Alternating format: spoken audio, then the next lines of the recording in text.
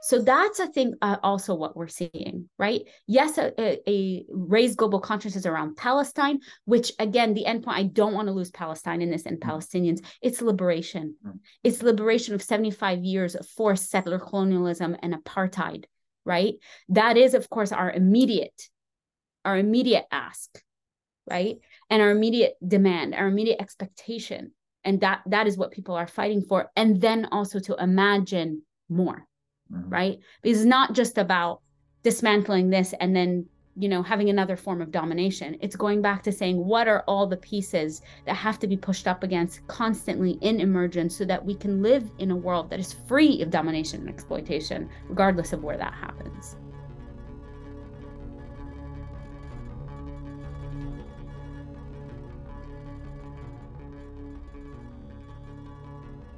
Hello and welcome back to another episode of Red Medicine, a podcast about the politics of health, medicine and the body. In this episode, I'll be speaking with three returning guests, Lara Sheehi, Stephen Sheehi and James Schneider, about events currently unfolding in Palestine. By this, of course, I mean the intensification of a brutal occupation of Palestine by Israeli forces as part of their decades-long project of settler colonialism. We'll be discussing what role the media plays in normalising this project and how it attempts to stifle opposition to it. We'll also examine some of the strategies used to undermine the struggle to liberate Palestine, as well as where these strategies are faltering and failing, as evidenced by the huge movement that is coming together in support of Palestine. Lara Sheehi is an assistant professor of clinical psychology at the George Washington University Professional Psychology Program, and she is also the co-editor of Studies in Gender and Sexuality and of Counterspace in Psychoanalysis, Culture and Society. Stephen Sheehi is the Sultan Qaboos Professor of Middle East Studies and Director of the Decolonising Humanities Project at William & Mary, where he is also a Professor of Arabic Studies. Stephen is the author of a number of books, including Camera Palestina, Photography and Displaced Histories of Palestine, with Salem Tamari and Issam Nassar, Arab Imago, A Social History of Portrait Photography 1860 to 1910, and Islamophobia, The Ideological Campaign Against Muslims and Foundations of Modern Arab Identity. Together, Lara and Stephen are also the authors of Psychoanalysis Under Occupation, Practicing Resistance in Palestine. Also joining us today is James Schneider, who is a political organiser, writer, and the Communications Director for Progressive International. He is a co-founder of Momentum and worked with Jeremy Corbyn as part of the Labour Party. He is also the author of Our Block, How We Win, which published last year with Verso Books. As usual, please do consider going to the link in the show notes and signing up to support Red Medicine with a monthly donation. Not least of all because you will be helping to support a venue which gives people like James, Lara and Stephen the space and time to discuss important topics in the depth that they deserve. I'd like to say a huge thank you to all of those who have signed up for a monthly donation. Your support is greatly appreciated. If you'd like to support Red Medicine in other ways, you could do so by giving the show 5 stars on Apple or Spotify, or sharing this episode on social media or with people you think might enjoy it. Now, with all that said, onto the conversation. I should say briefly that this episode was recorded before the temporary ceasefire that has been announced this morning, and as such, we do not comment on it.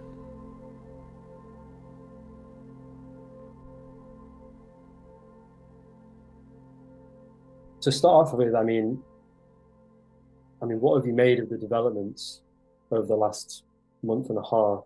I know that's a big question, and we're kind of going to be talking about it throughout the whole conversation, but specifically, I'd be really interested to know what you've made of the narrativization and the representation of these developments and how those conversations are being had. So, Lara or Stephen, if you want to go first. I mean, thank you for having us, and it's really great to be in conversation with both of you. And I just, Sam, thank you for all your work that you do, and it's really fantastic. And I appreciate you centering Palestine as well. I mean, it's a big question, and I think, it's one of those questions that realizations unfold on the daily basis of what is actually happening, right? I think if we think about the narrativization, there are a number of which that are happening, and I'll try to be brief, and which is at one level, for the Palestinian people, this was October 7th was a revelatory movement that, for whatever one might say about it, it was a moment, it was the jailbreak that wasn't possible, right? It was the spoons digging out of a prison. And it forced the world to appreciate or to realize that Palestinians aren't docile victims waiting for extermination, but they're there always in struggle, waiting to reclaim their return. And that it became the catalyst, how I see it, of a worldwide movement that has already been and always been in motion for a while, but has really galvanized a global movement. We all thought that climate change might be the catalyst for the world revolution, and we realize it's Palestine, just like the book by Emmy O'Brien and Iman Abdel-Hadi, called Everything for Everyone. The world revolution starts in Palestine, and Palestine is important for that reason.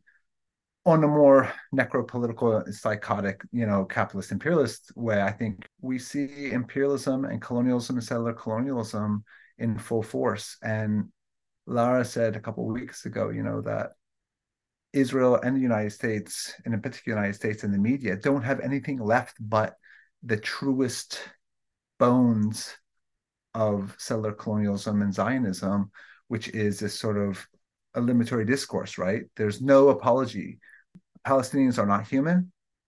Therefore, they're savages, they're animals, they're whatever. Therefore, they are not eligible for any human rights or codes of war or codes of conduct or anything like that. So what we see is we see imperialism and colonialism in its full force, right?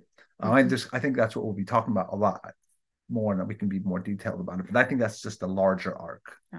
Yeah. And I think we're seeing, it's happening in real time. And I think there's one thing that's really important for all of us to sort of hone in on, is that the things that we are seeing happening in real time, and I've seen this in many instances, like on social media, and folks from the ground in Gaza and elsewhere in Palestine saying it feels like decades are happening in 1 week, right? And something to really hone in on is the force that's being used, the tactics that are being used, the outright repression in Palestine and outside of Palestine, right? We see this across Europe and in the context of the settler colony of the United States. The bold-faced repression for anybody who dares say this is what's actually reality and this is what's happening, and what reality is not dictated by Zionism or by the settler colonial state of Israel, right, is what Palestinians have been telling us for 75 years. And the global movement is a rising consciousness and an ability for folks, because it's so bold-faced and because it's happening with such speed and at such an alarming rate, and it's just coming out of the blue for so many people, is that the consciousness of folks is so raised right now, and a refusal to take in the narrative, even as we see mainstream media spin, right? Like I was listening on, somebody asking a spokesperson for the United States of like, is Israel committing war crimes? Yes or no?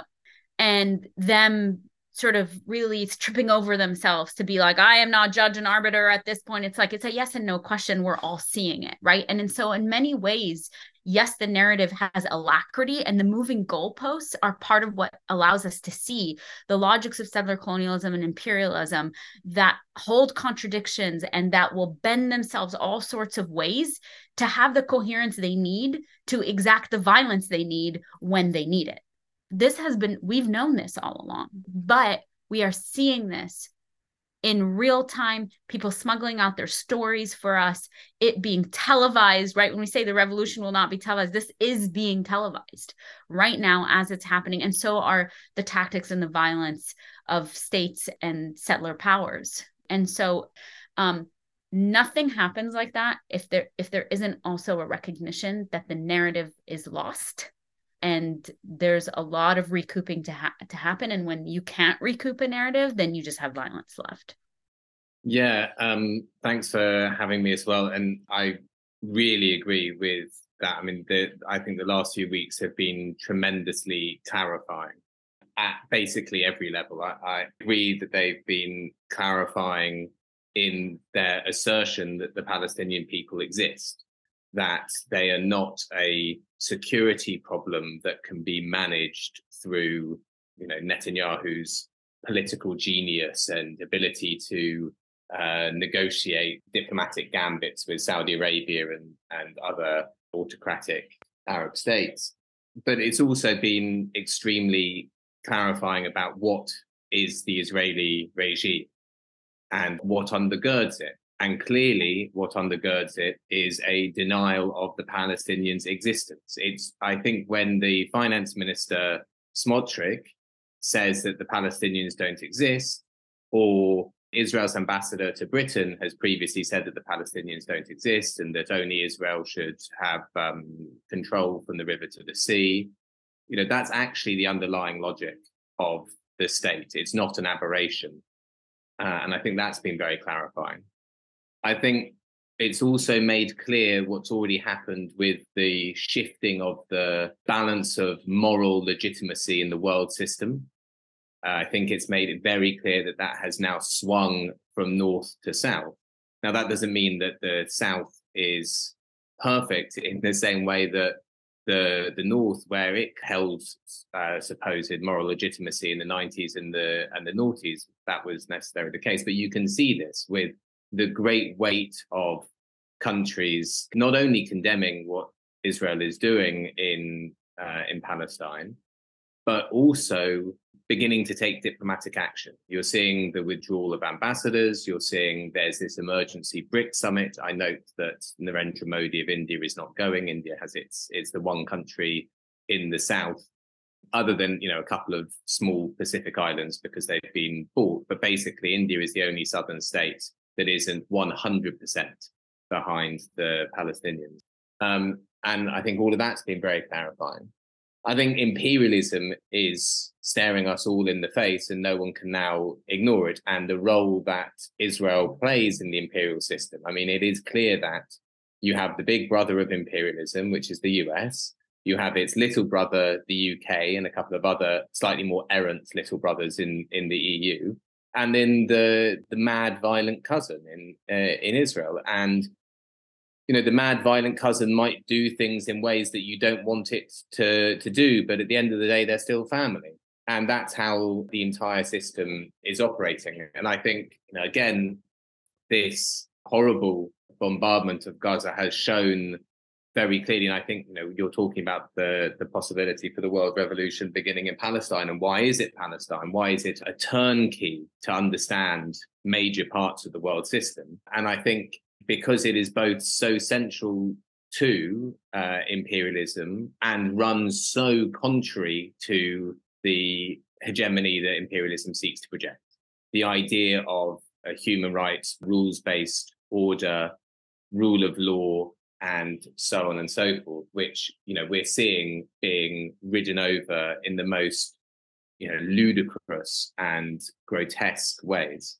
But I think also, one final way it's been extremely clarifying for countries in the global north, in the US, the UK, in Europe, is how we don't live in democracies. And if you're going to have imperialism abroad, it means you're going to have oligarchy at home. So if we want to be free in the US, in the UK, and so on, actually Palestine has to be free, because Palestine being free means a dismantling of the system of empire. And it's a system of empire that doesn't give great benefits to the majority of the population in the imperial countries. So, take the public polling in the US and the UK, vast majority in support of a ceasefire. In the UK, I think it's something like 8% of people don't want a ceasefire. 8%, right? There's maybe 15, 16% say they don't know. And then it's like two different sorts of ceasefire, like total ceasefire or, ceasefire so that we can save some lives. But basically, the support for Israel's policies and therefore the policies of the US, the UK as the not just providing diplomatic cover, but arming Israel, it might be an IDF finger that pushes the button that drops the bombs on Gaza, but it's an F-16 plane that was gifted by the US to Israel to better continue its domination of the Palestinian people. And this is not supported even in the imperial core.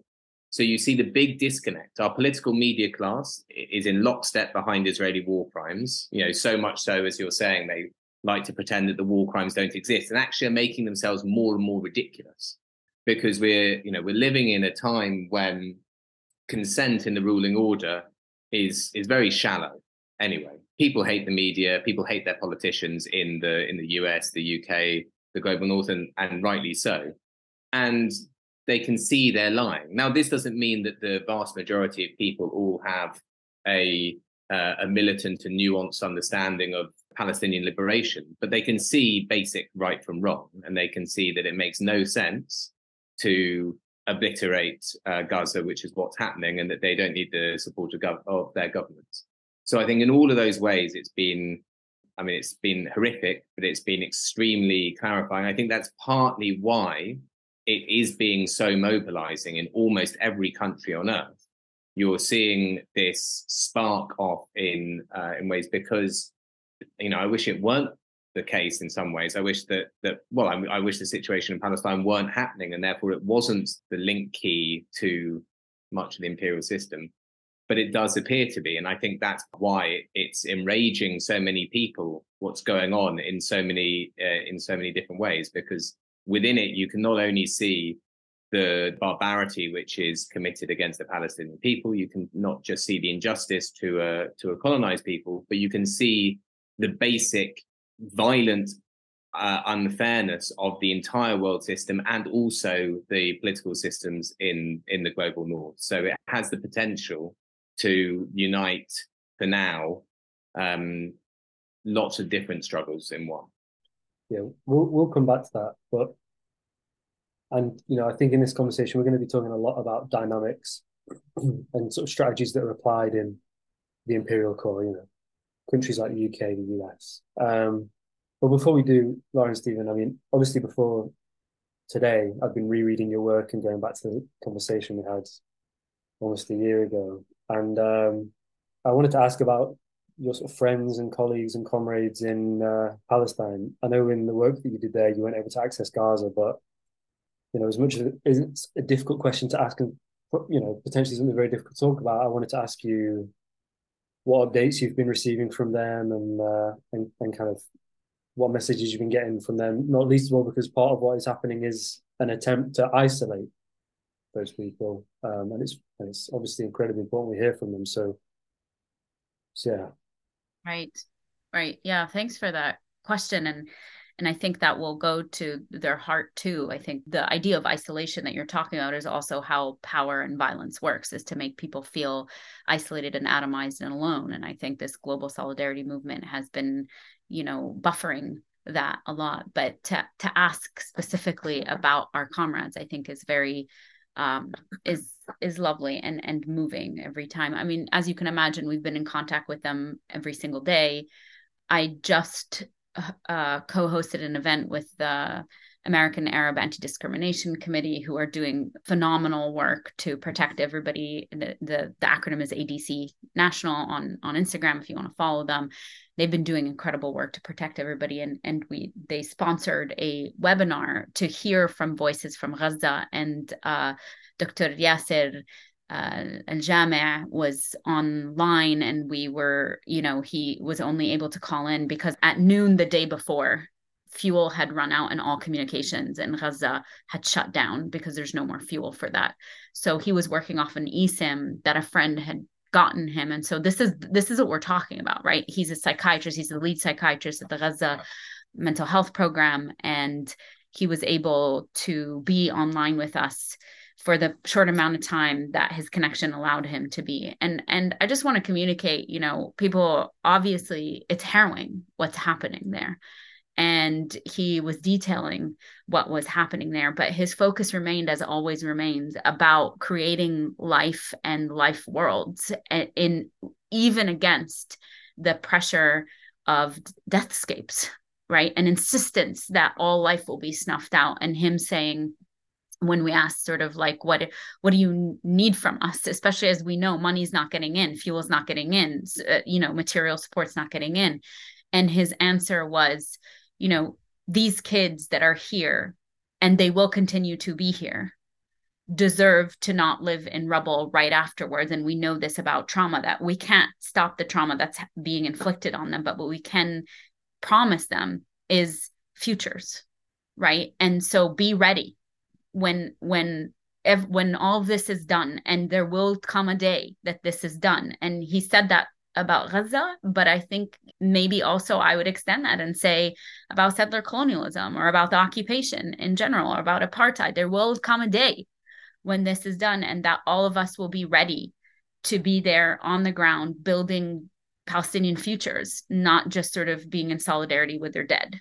So that's one thing he said. One thing that I want to highlight, and maybe then Istvan you can speak to, is that the other thing we're hearing is that when we spoke to you about this, in our book, we kind of look at the psychotherapeutic commons, and this is primarily through the Palestine Global Mental Health Network, which work together in defiance of settler colonial borders, right? And saying that Palestine is contiguous, despite the fact that these, makeshift settler colonial borders would have you believe it's not. And so it's been interesting to get updates from folks in different places across Palestine. And Gaza, of course, is front row and center, and we need to continue to be talking about what is happening there. And also we are hearing about the kidnappings, the assassinations, the home arrests, the indiscriminate taking of political prisoners all across Palestine. So when we say from the river to the sea, that's also what we're talking about, is that this is not just in Gaza, this is across the board, depending on where folks are at. So in this so-called democracy of the settler state of Israel, people are not allowed to watch videos that show anything in solidarity with Gaza. They are not allowed to press like on anything. Mental health practitioners are not allowed to talk about what their Palestinian patients are talking about to their supervisors, because they're fearing that those supervisors will report them to the state. And so this is also what we're hearing. We're hearing about different levels of crackdown, and the most egregious of that is happening within what is considered the 1948 borders of the state now known as Israel, right? That is the most crackdown that is happening. The crackdown in other places happen, of course, with indiscriminate violence, but the fascistic violence, and I think, James, you were just speaking to that, right? Is that we're seeing that fascism is at the heart of all this, whether it's fascism in Israel, fascism in the United States, or fascism in the UK, or these fascistic ways of reacting to people having solidarity with theirs. So that's what we're hearing across the board. But you can add. Yeah, I mean, I just to build on what Lara said. I mean, we kind of all know what's happening to some degree in Gaza, but we also don't, right? Because there is, I mean, as much as we are seeing things, it's also we're not seeing a lot. And I know, like, we're so thirsty to know what's going on, but it's hard because so much has been knocked out. But then I do think it's important also, though, to note that because Palestine is one locality, really, despite the chopping up of it, to note that friends in the West Bank from the very early on were trapped wherever they were at the moment. Friends were being and incarcerated, students, professors, healthcare workers, people were being beaten up, tortured in places like Khalil, Hebron. So the settler state showed its full force and its full sort of viciousness also in the West Bank. What's happening in Jerusalem is, again, these are all just really amplify quotidian things that happen, but also the fact in Jerusalem where, things are shut down, where there are settler riots, where they've just basically stolen 25% of the Armenian quarter. And then there are friends of ours who are very prominent academics within Hebrew University, for example, Nader Shahub-Kevorkian, who actually received a letter from the rector of the university telling her that she will be fired, that she must leave the campus, that she must leave with no due process, right? There's no sort of faculty process or anything like that. And then when Nadra is a warrior and pushed back, asking, where does this come from? Is this you? And he's like, this came from literally the Department of Education, or the head, or the minister. So, there's really no, I mean, not that if anyone's ever been in the West Bank or occupied Jerusalem, Israel doesn't have a veneer of democracy. But if ever had, I mean, it's mob rule with the settlers. The way the state is literally clamping down in the most fascistic way, and of course, inside state now known as 48, people, our friends are being intimidated. There's a lot aren't talking because there's just crackdowns. People are being arrested. People are afraid to have demonstrations because they'll be beat up. People being attacked for wearing a kufi. So it's not pretty. But I will have to say also, there are people who are mobilizing, and in many ways it's hard. We would hope like that all the West Bank would rise up, but occupation is hard. But there are people who are mobilizing. There are people who are pushing back. There are people who are doing things. So even though the heads of like the student union, all these sorts of things at Birzeit University have just been arrested, faculty and staff and students are mobilizing to try to organize. So.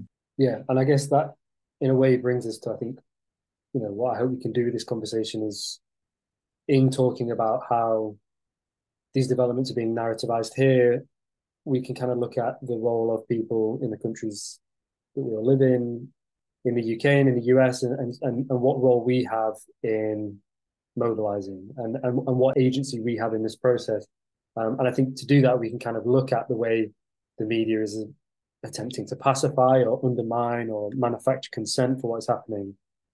And now that's obviously quite a big, complex process. But James, I thought I would ask you, you have a very thorough first-hand experience of the way in which the British media, at least, attempts to kind of stifle, attack, undermine left-wing organizing. And so I wondered if you could describe what you see that role as, and sort of specifically what that role is in attempting to suppress the movement that is sort of blooming around these recent developments in Palestine. Yeah, so I guess I'll just sketch out how the media functions in general in a very short form, and then speak about what it's trying to do specifically around this. The media, we say the free media and so on and so forth. I mean, it isn't free.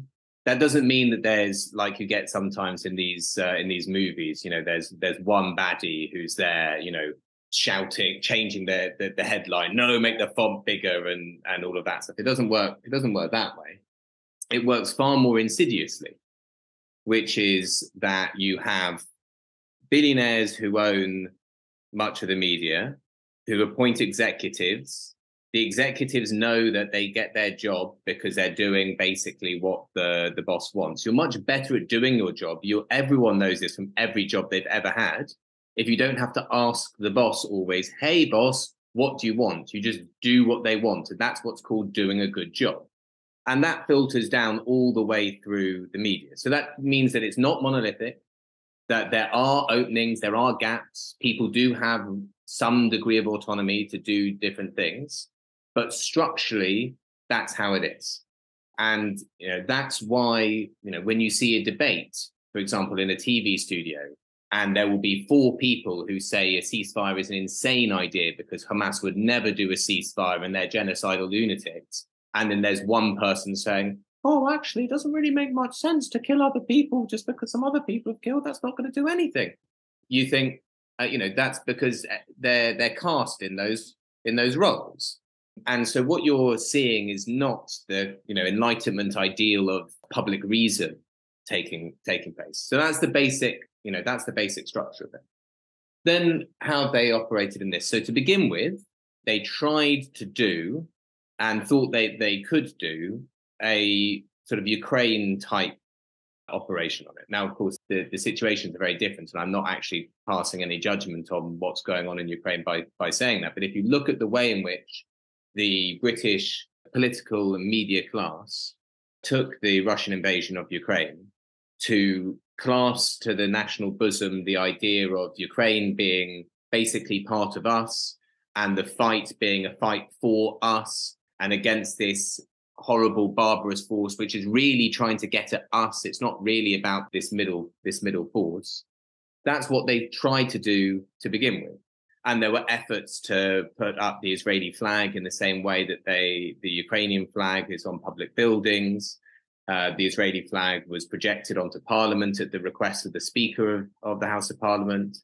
They put the Israeli flag at half-mast over the Health Ministry at exactly the same time that Yoav Gallant, the Israeli Defense Minister, was announcing that there would be a total siege of Gaza, no food, no water, no fuel, no electricity, and calling the people of Gaza human animals. But that didn't really hold. Now, you can see it did have an immediate impact in public attitudes. If you look at public attitudes, where there's one question, which is, who do you have more sympathy for? Which is very open-ended, and it's, do you have more sympathy for Israel, more sympathy for Palestine, or both sides? It's a badly worded question, but anyway, obviously both sides is the one that wins out most of the time. Anyway, but the sympathy for Israel spiked in that first week very quickly, and in a sense been dropping down very fast. So to begin with, I think they thought that they could do that, and perhaps the people in our political media class aren't very smart, and they don't know very much. This is not being sassy. This is basically the truth. I mean, I know these people. I've worked with these people, and their knowledge about world affairs is not great. And how did we know on October the 8th that Israel was going to commit intense war crimes in Gaza? How do we know that? Do we have a crystal ball? Are we so incredibly intelligent? Do we have a great knowledge of history where we know what's happened before? Well, no, you don't need any of that stuff. They announced it. They said, hey, we are going to do these things. And then they have been doing them for the next few weeks. But because those are not things that the British political media class really thinks about, they didn't get ahead of it at all. So then when the images started coming in from the bombardment of Gaza, and that was greatly mobilizing, but also the fact that, as we were saying before, how the issue of Palestine is this turnkey to understand large parts of the world system, the mobilizations were immediately very large. And so they had to move off that Israel is Ukraine, Israel and Ukraine are us type messaging, because basically no one was really buying it, and basically pursue a delegitimization strategy on anyone who is pro-Palestinian and on the pro-Palestinian move.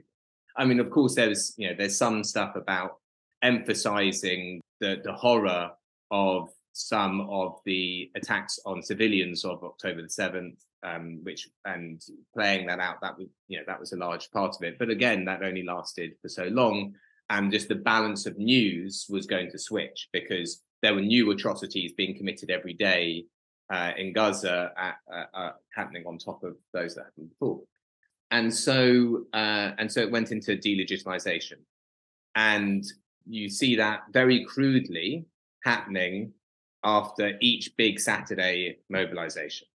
So on each big Saturday, they're huge, they are peaceful, they're militant, they are inspiring, and they can't quite work out what to say about them. So the first week, there's some splinter group from Hizbut Tahrir, some sort of Salafi literalist group, who had some splinter protest of, 50 or maybe 100 people.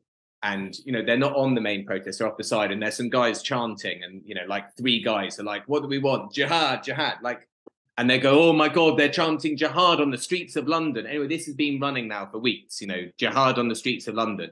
And they just say it so, so casually. And when you push back, they go, oh no, it did happen. You're like, yeah, it did happen. 3 guys at the splinter thing, not that, you don't have hundreds of thousands of people marching through central London chanting jihad, jihad, jihad. And then they go, oh no, but they are chanting genocidal chants. And one, there's the elision between jihad, scary word that people don't understand but associate with terrorism, and again, words that most people in Britain perfectly understandably don't know terribly much about Israel-Palestine. They also don't know terribly much about anti-Semitism. There are only like 250,000 or 300,000 of us in the UK. So most people in the UK don't know very many Jews, don't know very much about anti-Semitism.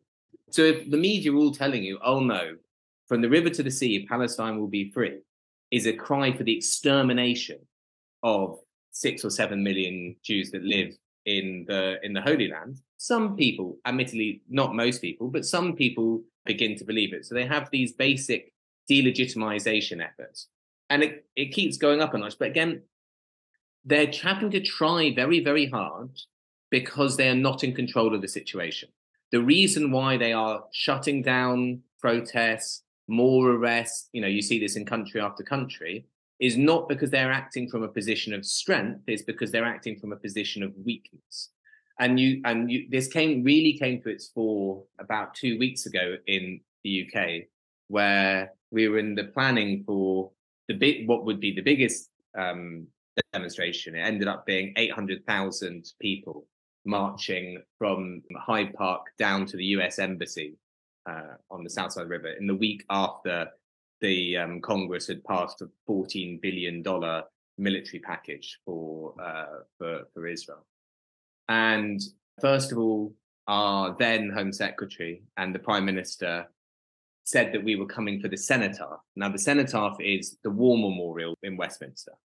And the 11th of November is Armistice Day. It's the day that the guns fell silent in World War I. And in Britain, that's the day that we commemorate all those who died in war. And so they're saying that, we will defend our statues, we will defend our war memorials. There's been no threat to the statues, the war memorials, but it works very well. The media pick it up a lot. And then for the whole week, there's this debate on the media, should the protests go ahead? Should they not go ahead? Will the police stop them? Will the police not stop them? The Home Secretary, in effect, calls out the far right onto the streets to defend the cenotaph. We're going nowhere near. So anyone who knows their history, which again a lot of the media political class don't, it's 11 a.m. that you have the 2-minute silence because that's the moment when the armistice was signed. Our march was starting at 12:30. Its entire route was between 1 and 2 miles west of where the cenotaph is. It happens after the service, and it doesn't go near British government offices because they might be involved. It goes to the US embassy because actually Britain doesn't have an independent policy. We just do whatever the US does. We have a Labour Party that tucks in behind the government, that tucks in behind the State Department. In terms of foreign policy, we're not really an independent country. But this actually ended up backfiring on them because they couldn't even do this effectively. And they really tried to amp up the cenotaph stuff. So they arrested some Just Stop Oil environmental protesters up the road who were slow marching up the road, trying to alert us to the climate emergency. And they arrested them up the road and they dragged them and they put them at the foot of the cenotaph. So you got, handcuffed. And then they took this photo of these Just Stop Oil protesters wearing their orange high-vis tops, and they would say, we will defend, we will defend law and order, whatever. Cue the politicians going, oh my goodness, this is terrible. Look at them. And they're, these rebels, these renegades, they're attacking the cenotaph. And unfortunately, it got pushed back on because Just Stop were no, we have the video footage. They arrested us 100 yards up the road and dragged us, put us at the foot of the cenotaph and took photos.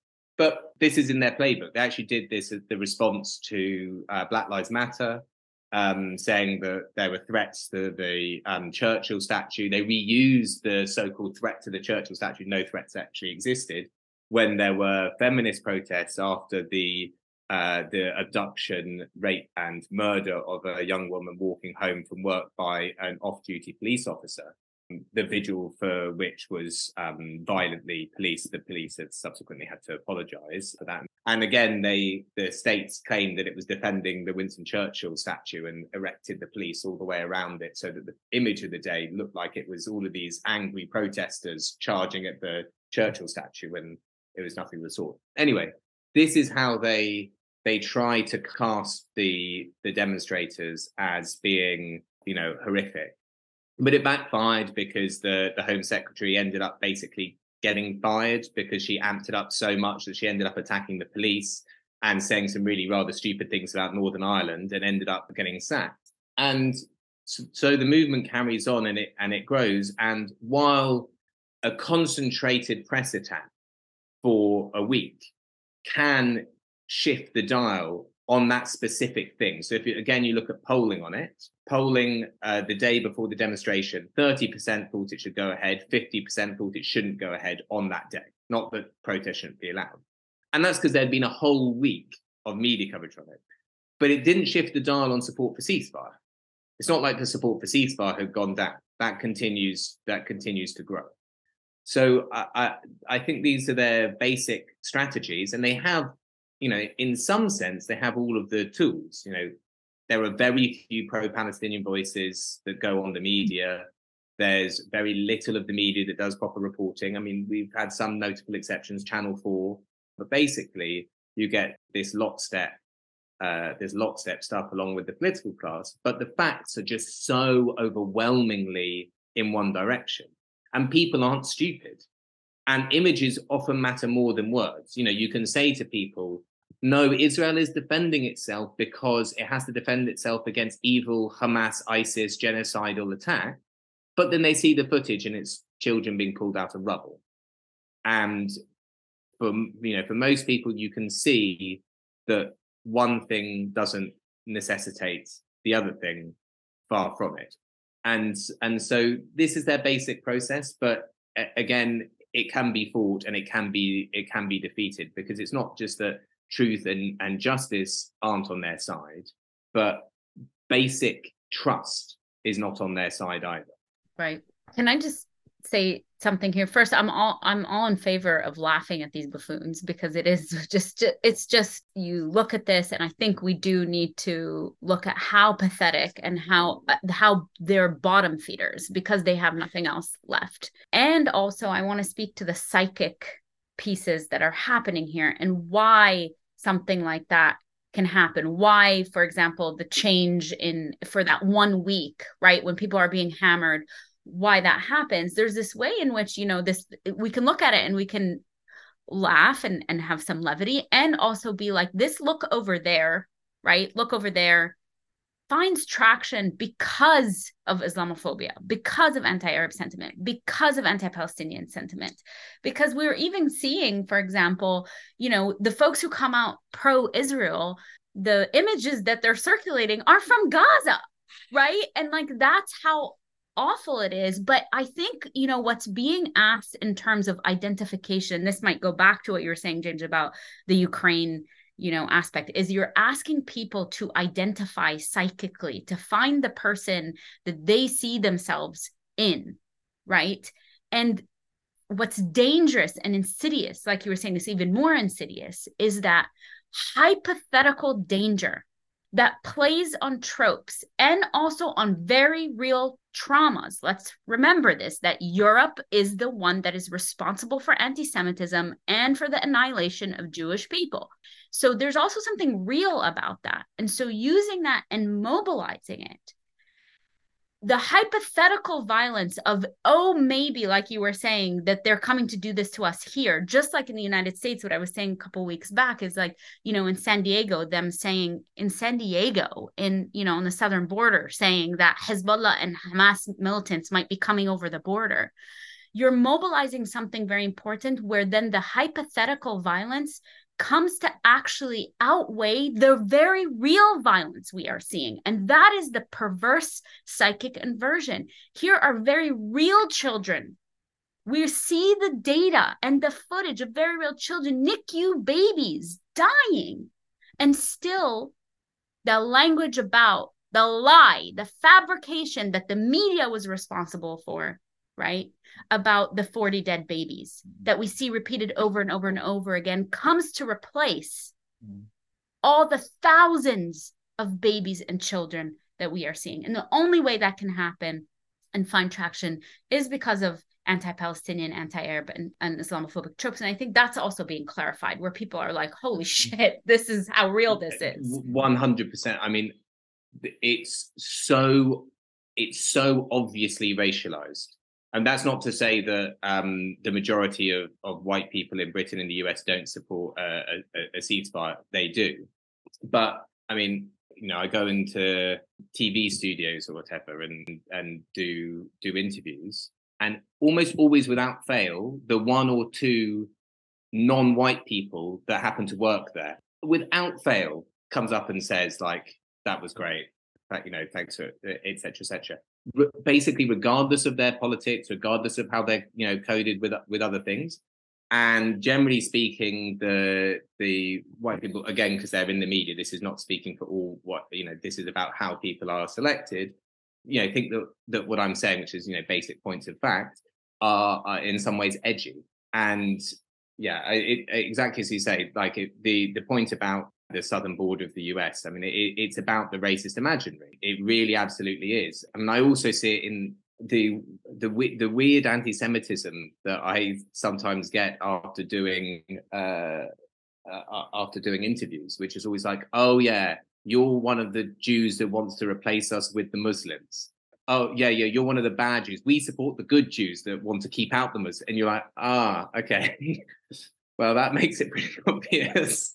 Which is the Elon Musk thing, which is the Elon Musk thing saying that from the river to the sea and the term decolonize somehow calls for genocide or coded white genocide, whereas he can also say that someone who says the most obviously anti-Semitic things, he can tweet after them, yes, what you said is correct. And, that's some of the additional injustice and tragedy and trauma for Jewish people is that a combination of a righteous desire for national and collective liberation that all people have, and the trauma of having a civilization, a centuries-long amazing civilization, snuffed out in Europe over basically the course of less than a decade, have been captured and driven to reaction in the service of empire and of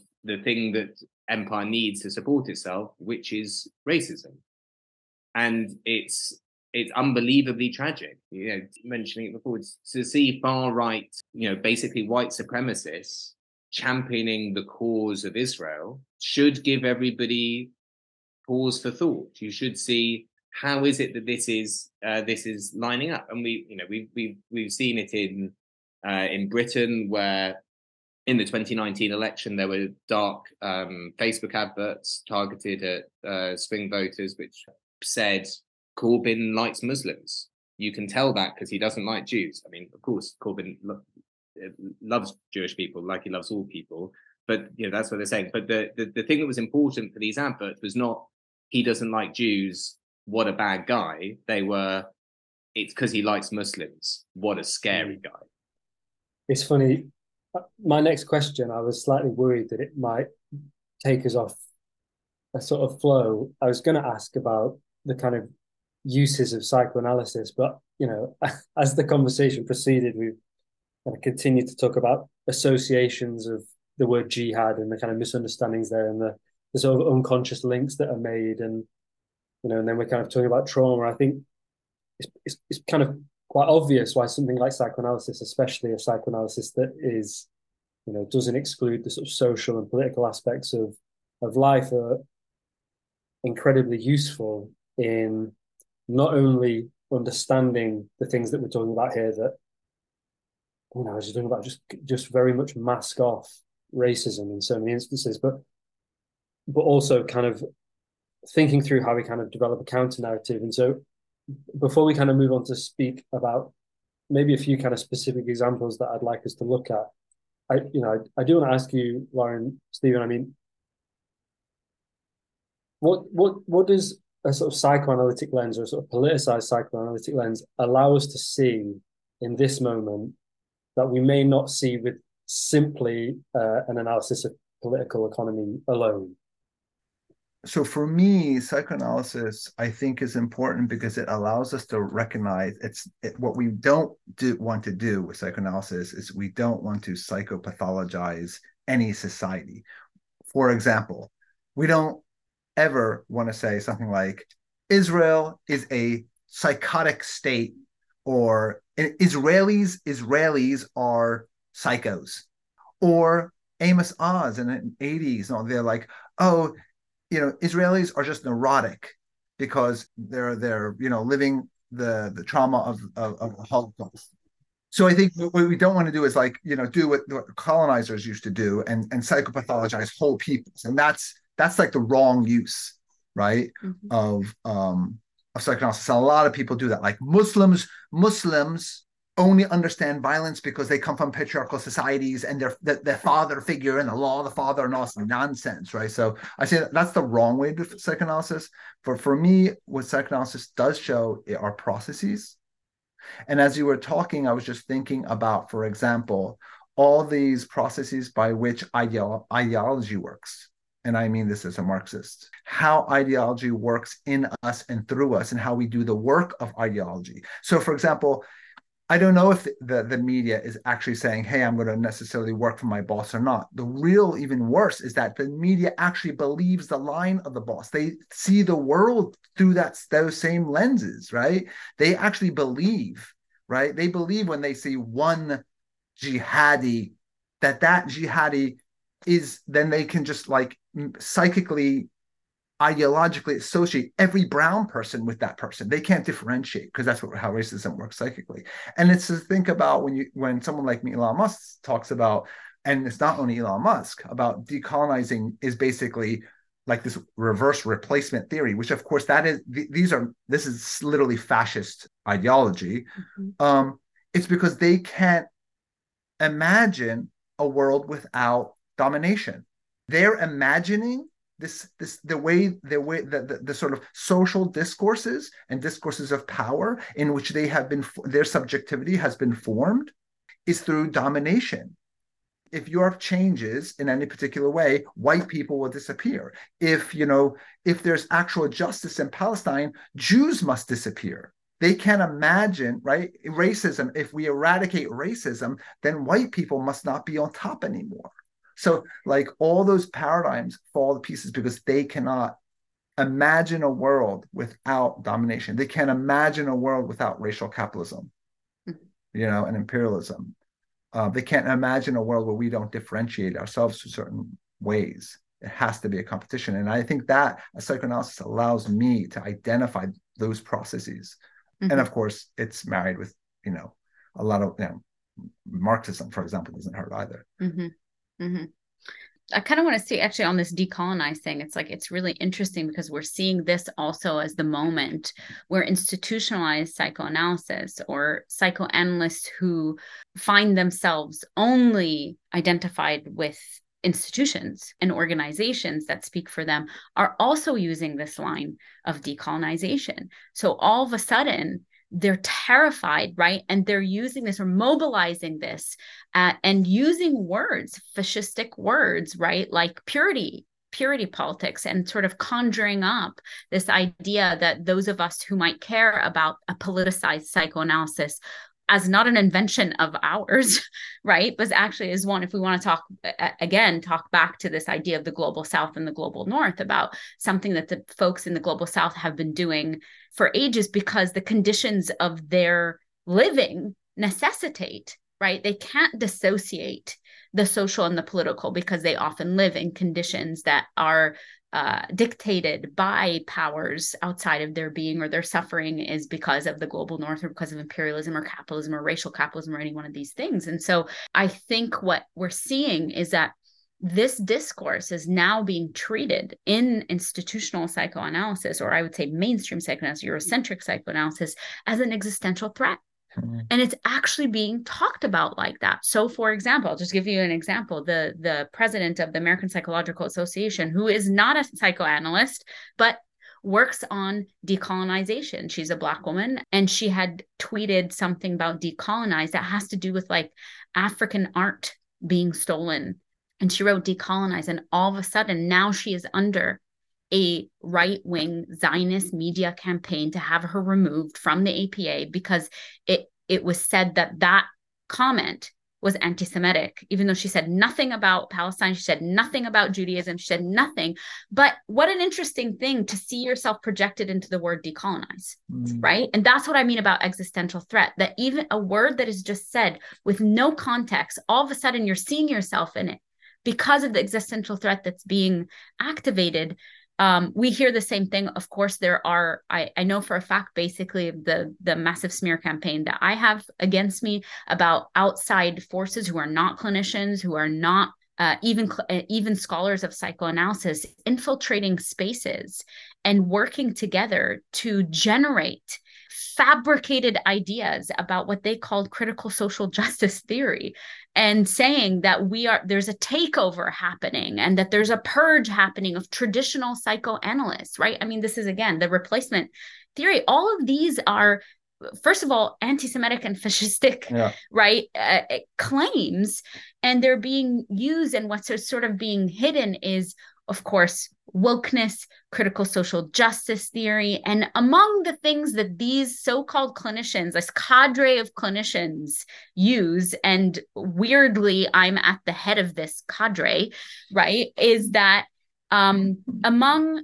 critical race theory, queer theory, and BDS theory, right, not BDSM, boycott, divestment, and sanctions are a central piece of this. And so they're giving us the psychic playbook of like what they hear when they hear decolonize, what they hear when they hear liberation theory, right? To insert and say that this is a central tenet of a movement that doesn't exist, but now it does. They're normalizing a discourse now where people are citing this discourse and saying, oh yes, those people that talk about decolonization, or those people that talk about Fanon, or those people who talk about social justice also advocate for BDS and all that. Now, again, this is very telling, because part of the reason why this is a global movement is because it is an intersectional movement that takes into account labor, that takes into account queer and trans issues, it takes into account all that. And so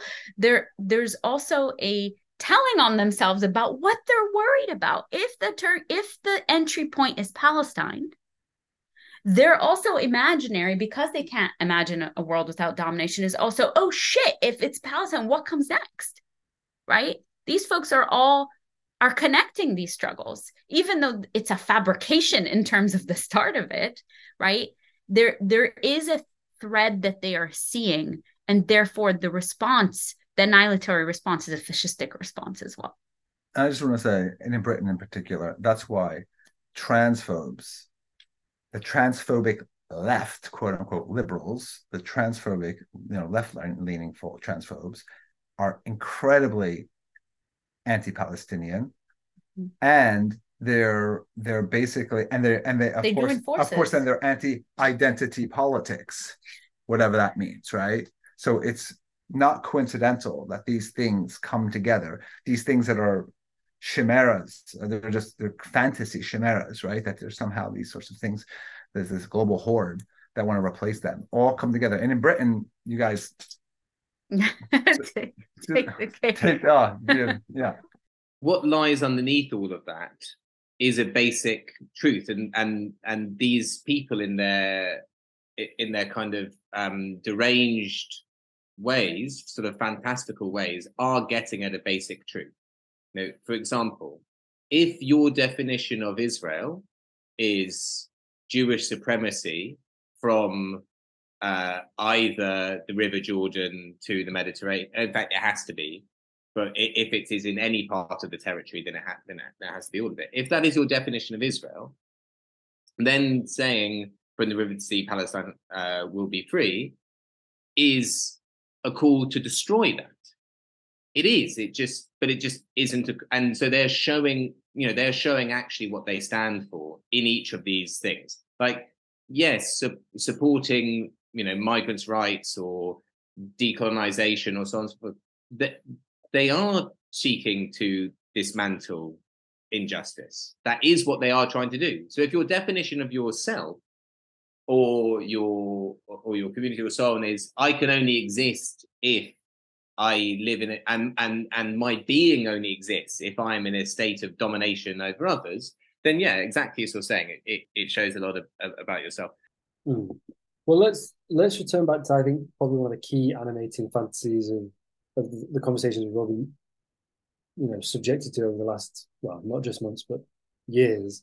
And it is something we touched on a little bit earlier, which is the fantasy of Islamophobia and the kind of fantastical imaginary, the racist imaginary of Arabs, of Muslims, of Palestinians.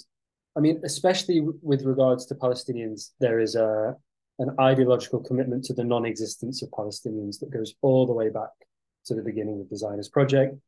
They don't exist, not only as a people or as a nation, they're just an inconvenience. In what ways can we see that sort of unconscious commitment or that fantasy animating the way in which these conversations are had, not just on the kind of level of what racists and members of the far right are saying, but also implicitly in the kind of bounds of the conversations that we're having in the sort of so-called political center? I wrote a book on Islamophobia about 12 years ago. And the argument could be made that sort of, if we think about, as number one, is Islamophobia, like racism, are fluid, right? They're modes of domination that work to perpetuate systems of domination. So systems of domination will open and close and conscript and expel to stabilize itself. If you look at the 1990s, certain forces were trying to make inroads into or mainstream Islamophobic tropes, certain Islamophobic tropes. And certain people, because of other reasons, like maybe we should have good Palestinian partners. So maybe there was like a rise of also like positive or the good Arab trope, right? As opposed to before, the bad Arab trope was not only a Muslim. The bad Arab trope was really the communist, was really the PLO, the PFLP, the airplane hijacker. But there were these right-wing, the neocons were really pushing for a global change and regime change. And what happened is 2011 enabled the mainstreaming of a lot of Islamophobic tropes, which kind of hung out in the right wing and really didn't make too many, weren't making inroads. Those, by the way, Islamic tropes in North America are very different than the ones in Britain and Europe. That Arabistan discourse didn't really exist. And the right in Europe and in Britain really couldn't connect in a real substantive way with the right in the United States, blah, blah, blah. What happens, to bring it up to the current moment, is that this moment allows the mainstreaming, the operationalizing of right-wing discourses to serve power, to serve political agendas. And that's why, we started out saying, there's nothing left but this language, right? Israel doesn't, we have the idea of like a narrative. Power doesn't need truth. Power only needs narrative to legitimize its force. That's all. And so Islamophobia is now being activated easily because of the work done before. So when you say something like Hamas is a Muslim party, they are animals. They can't be reasoned with. They're irrational. They hate queer folk. They hate women.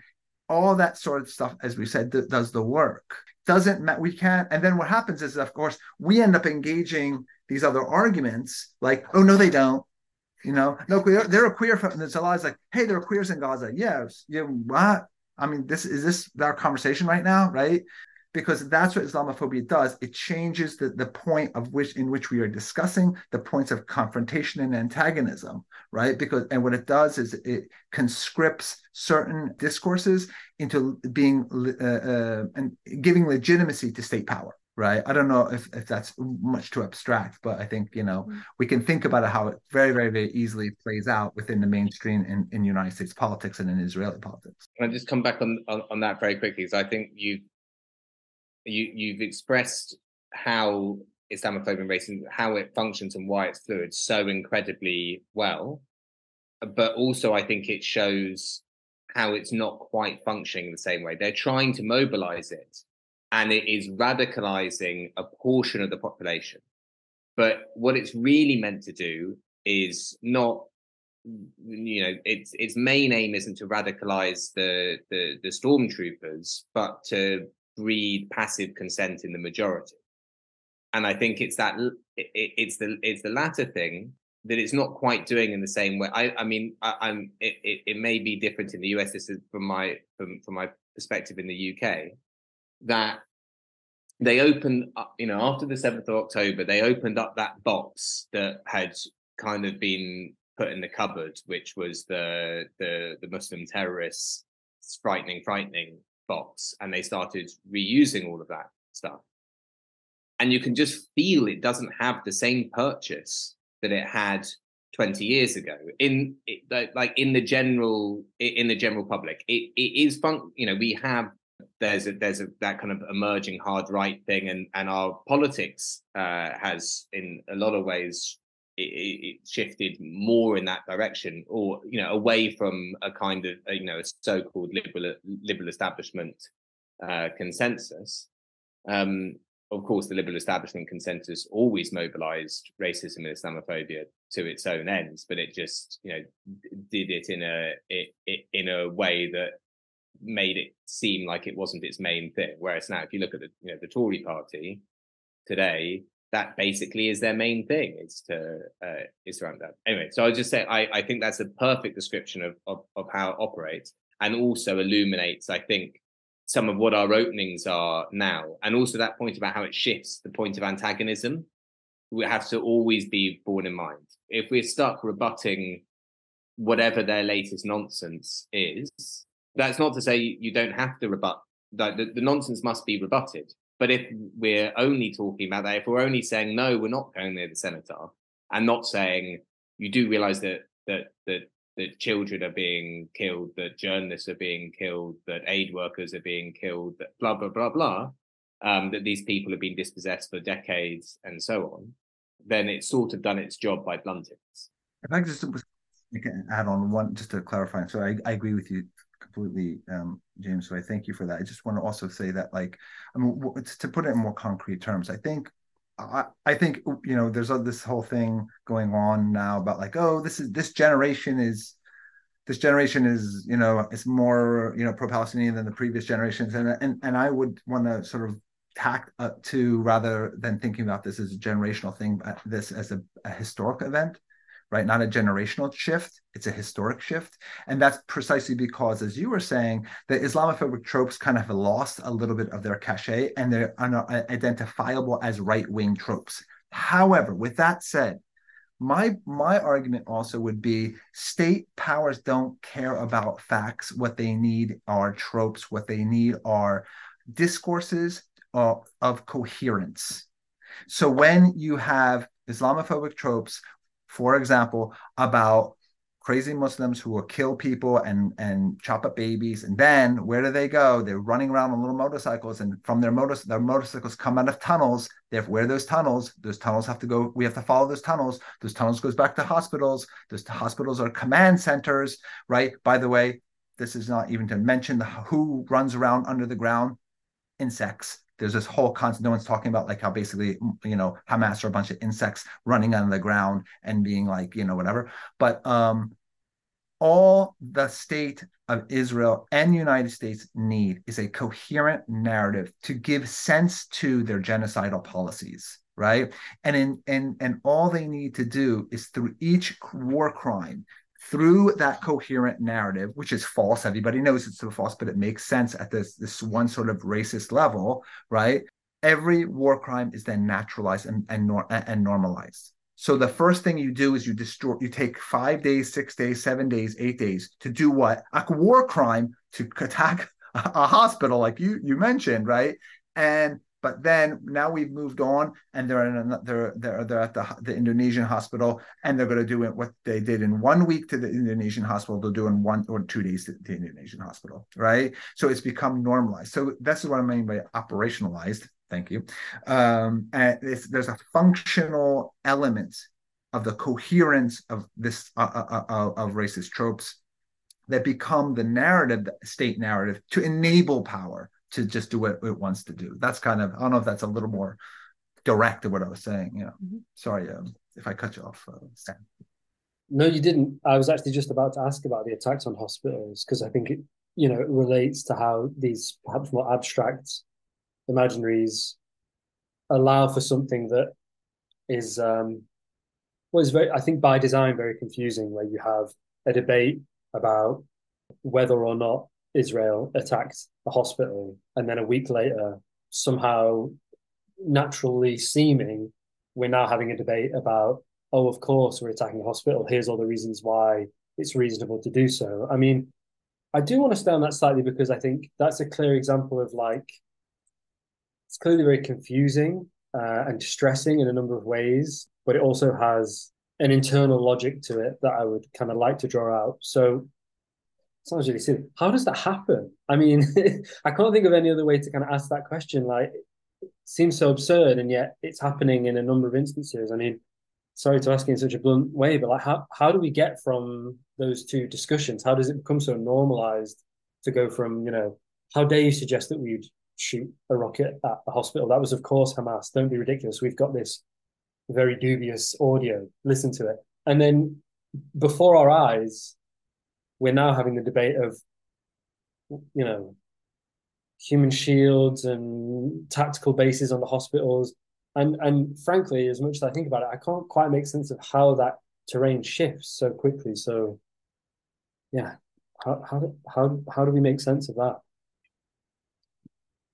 James? I don't, yeah.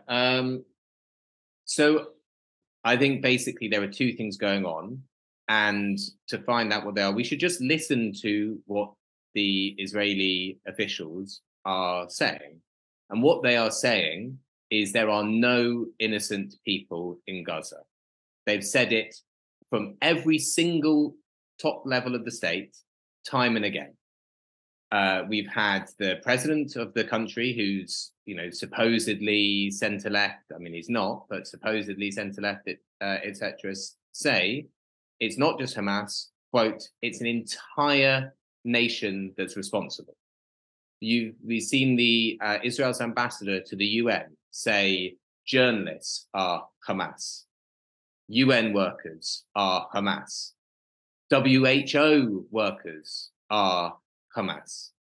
We've seen probably the slickest Israeli official, Mark Reged, who is now the spokesperson for the Prime Minister, having been a whole number of roles, including being ambassador to the UK, saying, we don't know how many of the children died, and we don't know who's a terrorist. Basically suggesting that all of the people who died could be guilty in some way. We have absurd things like the current ambassador, who's very low rent, Zippy Hotoveli, say that over 50% of the casualties were of the dead killed in Gaza are Hamas. So we can see, how can they attack hospitals? Well, from what they say, what they are saying in public, they're saying the quiet part out loud. We think all of these people in here are legitimate targets. It's not that, because if you turned it around, if you do try this, they don't have an answer, because you say, hold on, even if a terrorist who just committed a terrorist act runs into a hospital, I wouldn't bomb it. It's full of hundreds of people who are innocent. Even if you've got an evil terrorist mastermind in there who's just gone and killed people with their bare hands, you wouldn't kill all these other people to get at them. You'd find another way to do that. And they've got no answer to that, because the actual logic is we don't care about these people. And you see it in newspaper reports. You see it in things that generals are saying about wanting to have an epidemic in southern Gaza because there would be fewer to deal with, about making them live in tents in the Sinai, etc., etc. I mean, there are so many bold quotes where they say these people are legitimate targets for us and we don't want them there. So I think that's why they go to hospitals. Why did they do the Hamas bro one? Hey dude, I think we bombed the hospital. Hamas dude too. Yeah, bro. No, I think it was Islamic Jihad. This kind of ludicrous thing. Why do they do that? I think because also they've got running alongside this a sophisticated but also half-assed, or highly technically skilled but also half-assed, because they don't really have to, propaganda machine that pushes back on things. So clearly some people were working overnight hey, how can we make the videos? Can we look at it from the other angle? Let's turn it round the other way round. Let's make it look like it's coming from the west rather than from the east. Hey, look, we've got this new thing where we can record two different voices in two different locations and put them together, which is what the metadata shows you in that video, which you won't see that in that recording. I mean, of course, people have said the Arabic is nonsense and the dialect doesn't work and all of that. But I mean, even in its reporting, you can click on the file and look at it and you can see that it's not one conversation they've recorded. They've recorded two bits and put them next to each other. So, even then it should be reporting, a digitally manipulated audio file that the IDF says is blah, which of course it's not reported. So I think those things can sit together. We don't really care about the people. They are legitimate targets, but we also have this propaganda operation which has to continue. And the reason why we can say the quiet bit out loud and we don't have to be embarrassed and we don't have to be better with our propaganda and we don't stop our IDF people taking like gross thirst trap social media videos while they're occupying, saying genocidal stuff and taunting Palestinians and so on and so forth. The military is a disciplinary apparatus. Like, it can stop them doing that if it wants, but it doesn't. It tacitly encourages all of that sort of thing because there's no one to stop them. Because going back to the imperial system, the big brother and the little brother and the other little brothers, they would prefer them to be politer in going about their actions, but they aren't going to fundamentally stop them.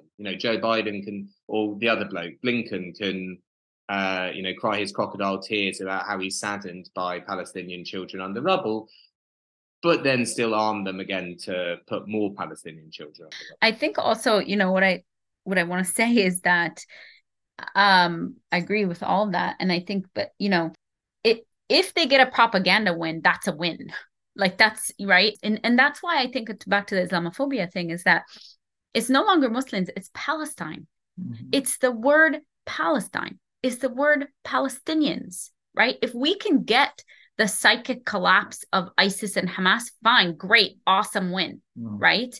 But when you mobilize, it is the word Palestine that shuts everything down. That is what is being over penalized and controlled. It's the speaking of Palestine, which is why it's really important for us to continue speaking Palestine, to say Palestine, not to say Arabs, to say Palestine. It's Palestinians that are being genocided. It's not, of course, Pan-Arab revolution runs through Palestine, but it's Palestinians, and to keep saying that. And that's why the kafir is important. That's why the Palestinian flag is important. That's why these things are being, barred also. So I'll say that's number one. Number two is, Sam, what I would say to you, and this is maybe the clinician in me, but also the importance of reality testing, it's really important that this doesn't make sense to us. At the same time that James is saying, yes, listen to what they're saying. Like, why do we always do the work of recuperating power, just like with Trump or with Israeli officials, when we're just, they don't actually mean that. No, they're not going to do that. Let's stop recuperating power. Fascists mean what they say, and they do what they say. Right. So the liberal, or sort of like, I would say, over intellectualized impulse is to parse out what they're saying and give reason to where, like you were saying, is that state power doesn't need reason. They're just going to be like, we're going to do this crime and then do this crime. And we've seen this over history. So to sort of divest ourselves from the over intellectualization and filling in the gaps, being like, no, this can't possibly be true. Right. But also to retain our humanity in not being able to metabolize the crimes that are happening at the speed of which and how people are being conscripted and being okay with that. I mean, back to the point that James was making, is like, even if there's one terrorist inside there, and of course, I know this very well, the word terrorist is mobilized in very specific ways, but I'm saying that on purpose, is that there are entire fucking movies made about this, Hollywood movies, where there's the most monstrous villain in the world that might also steal the moon, by the way, right? And completely destroy the entire world, that the hero that we're supposed to identify with has to have this like moral fucking breakdown because, oh my God, there's a child there and I must find a ingenious way to not kill the child, but also to kill the bad guy. Every Batman film. Every film. that people are raised on are based on this. And so the only way that is why we should never regularize that this is okay, and to understand that it's not just dehumanization, it's dehumanization of Palestinians. And that is why, that is a stand-in. That is why Palestine becomes a stand-in for everything else. Because if every person is an emergent combatant, they're not just a regular combatant, they're a Palestinian combatant. And that in and of itself makes them that much more dangerous for everybody, right? But I want to really urge us to hold on to both of those things, to hold on to the neck-breaking and mind-breaking and mind-melting gymnastics that are happening, for us to constantly be like, we should not be able to metabolize this, and also to divest from the over-intellectualization of filling in the gaps and thinking that fascists aren't going to do what they're going to do. This is not a surprise to anybody, right? And certainly not to Palestinians. Yeah, I mean, I guess the fact is that it isn't metabolizable for large numbers of people in a huge number of places.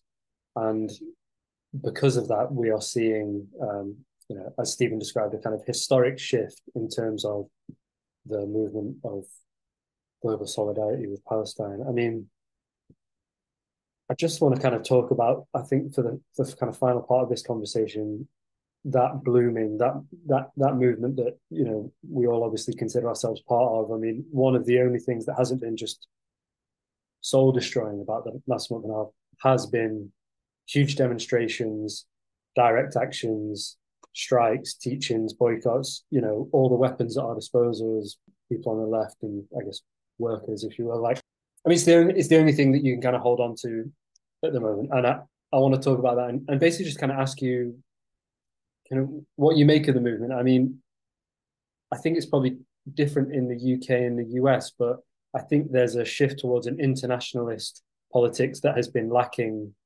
in both contexts.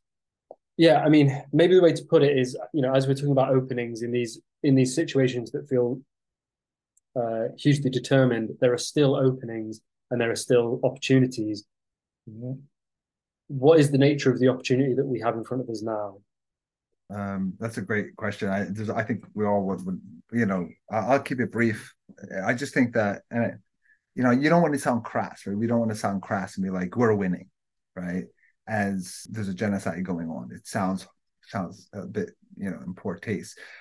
But I think it's to say that there is now a time that lines are being drawn and everyone's seeing that.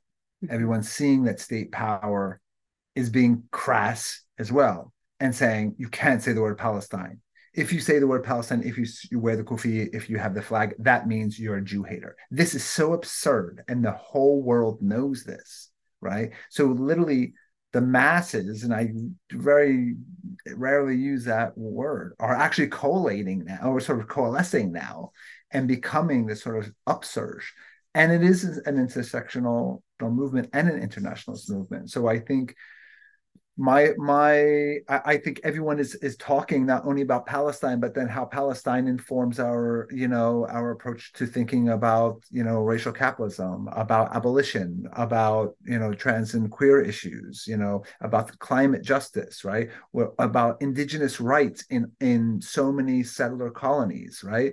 I think, it's challenging all of us to think about, why are we talking about what's the relationship between, for example, Palestine and what's happening in Sudan, how UAE might be funding one force and be making this whole thing, and where UAE is also sending weapons to Israel, right? I mean, we can see it's really galvanizing a global movement, but also in a global movement, a global analysis. All these things, all these people who have been working together, it's now sort of coming together and being galvanized.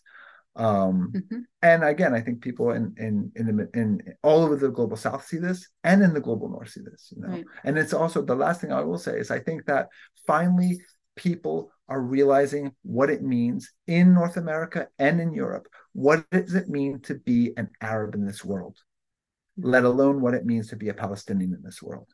And everyone is shocked. All these questions we're asking, how can we think that doesn't make sense? How do you can think it is to be raised as a brown Arab in North America or in France, where all of our heroes hate us and everything that is good and pure hates us, right? And all those contradictions everyone's seeing now so apparent, that's the fucking world we live in, right?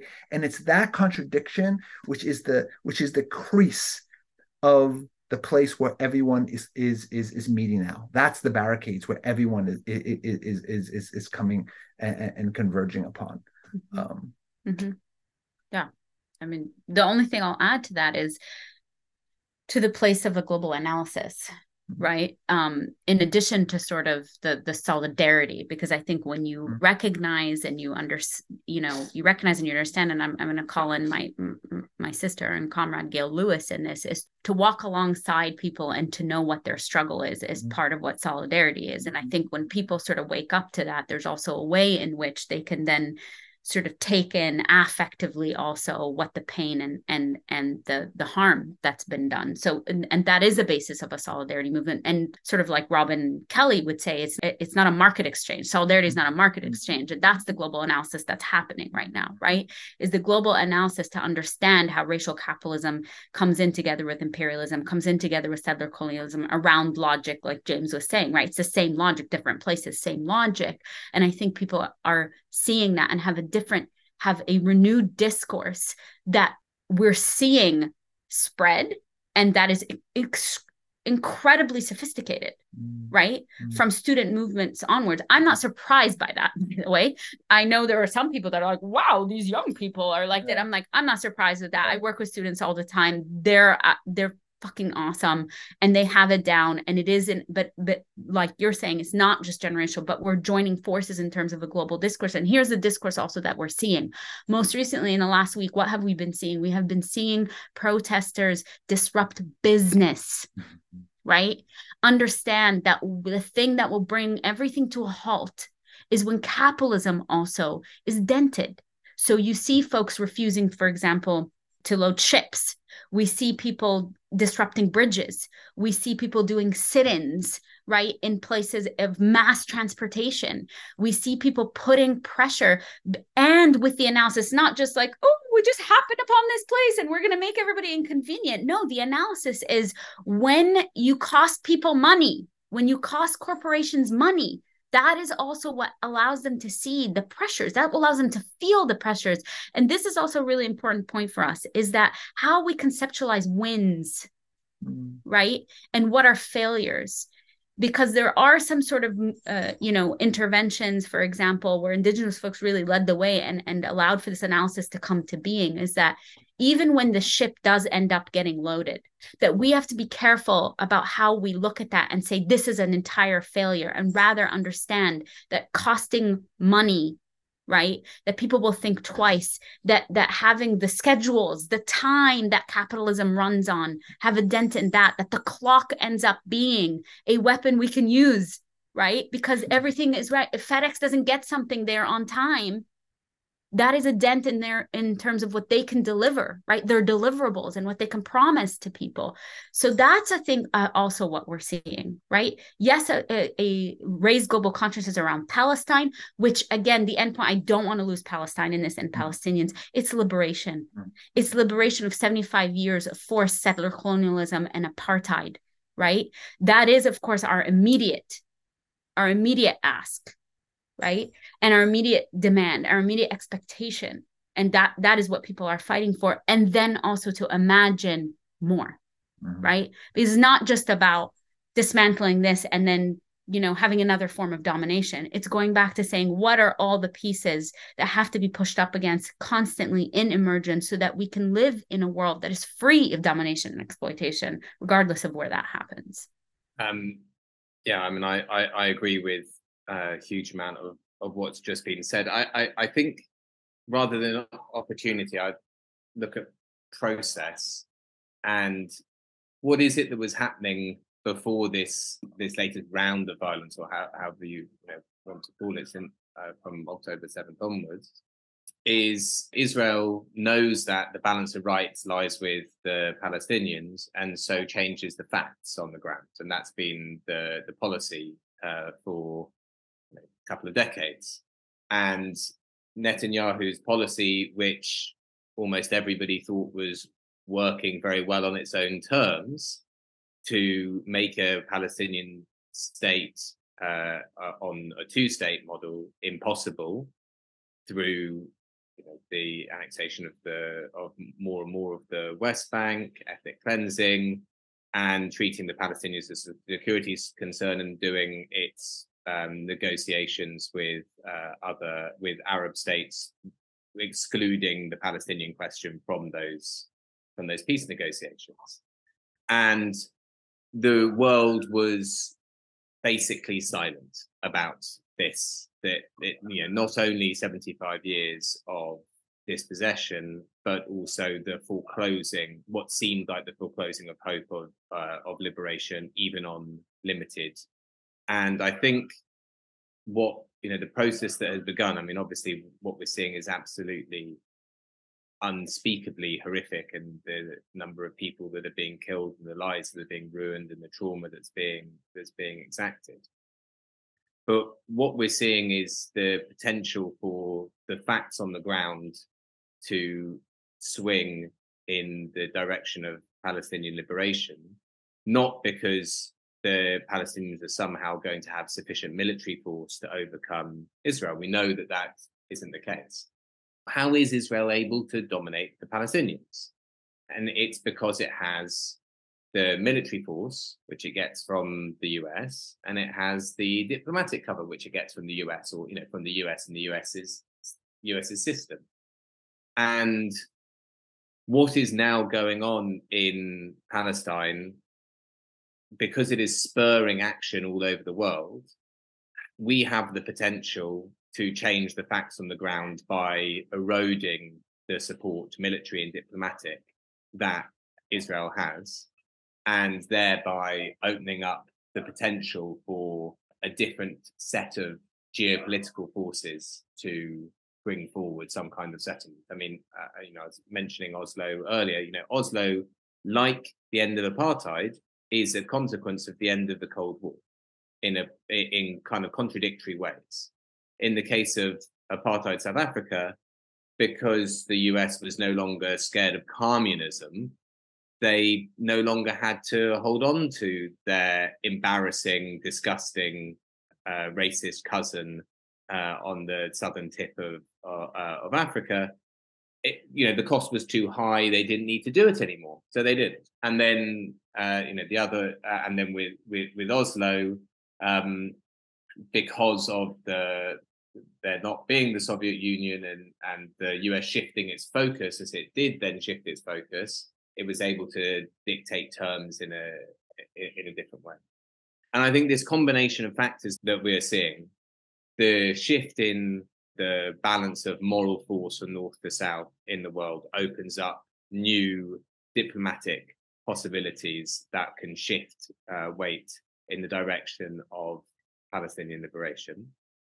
I think the clear lack of support in the US and the UK and other similar countries for state policy has the potential to erode that state policy. It will get harder for our governments to give this blank check diplomatic and military support to an Israeli regime that is committing such obvious heinous crimes. And for me, the most inspiring element of this, and to echo Lara, is people directly disrupting the Israeli war machine.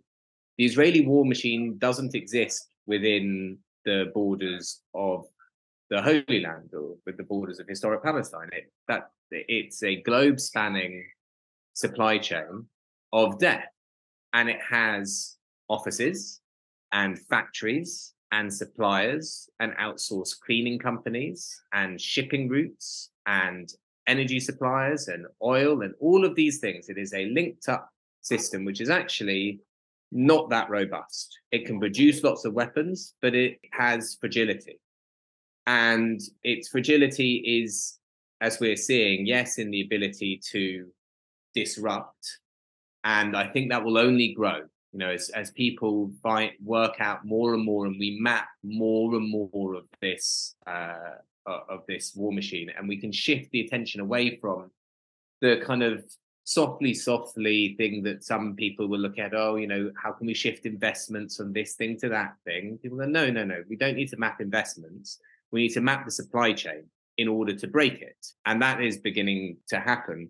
But also it is fragile because it's mediatic, because it's mimetic, these actions. Like, so in the AROC in the Bay Area, stopping, delaying those two boats, which then leads to these guys on jet skis with fucking Palestine flags in Australia. It's like stopping a boat.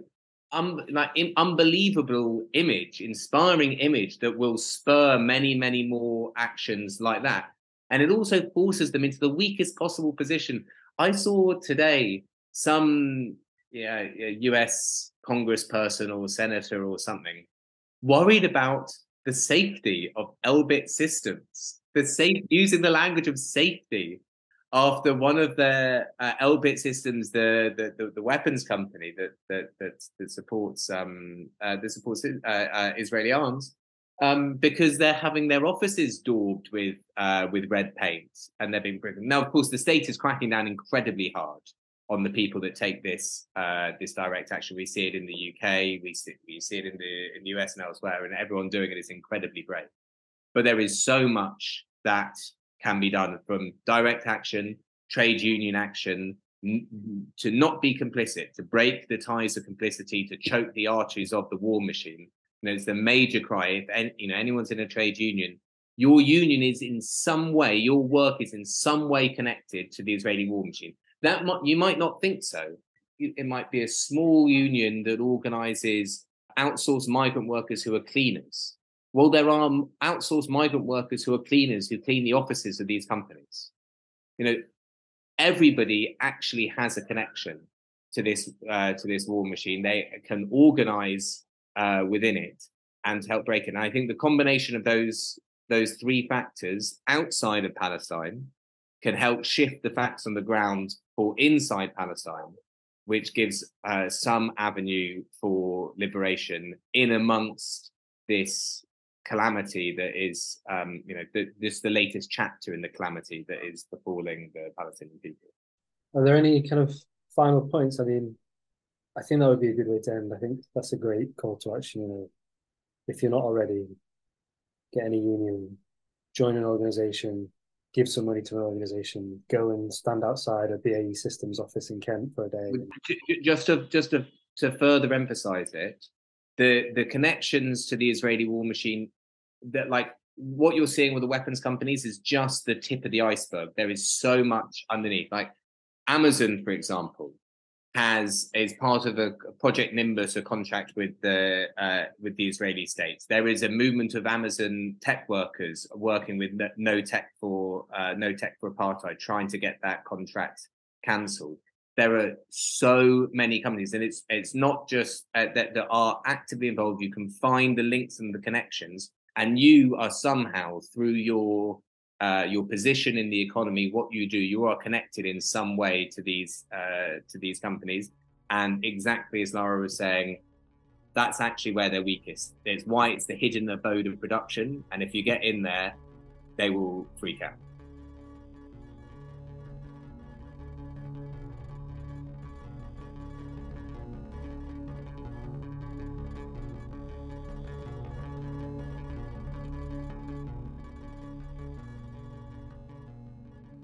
Thank you for listening to Red Medicine, and thank you to Lara, Stephen and James for their insights and their time. One final reminder that if you would like to support Red Medicine, please do consider going to the show notes and signing up for a donation, giving the show 5 stars, or sharing this episode with people you think might enjoy it. Thanks again.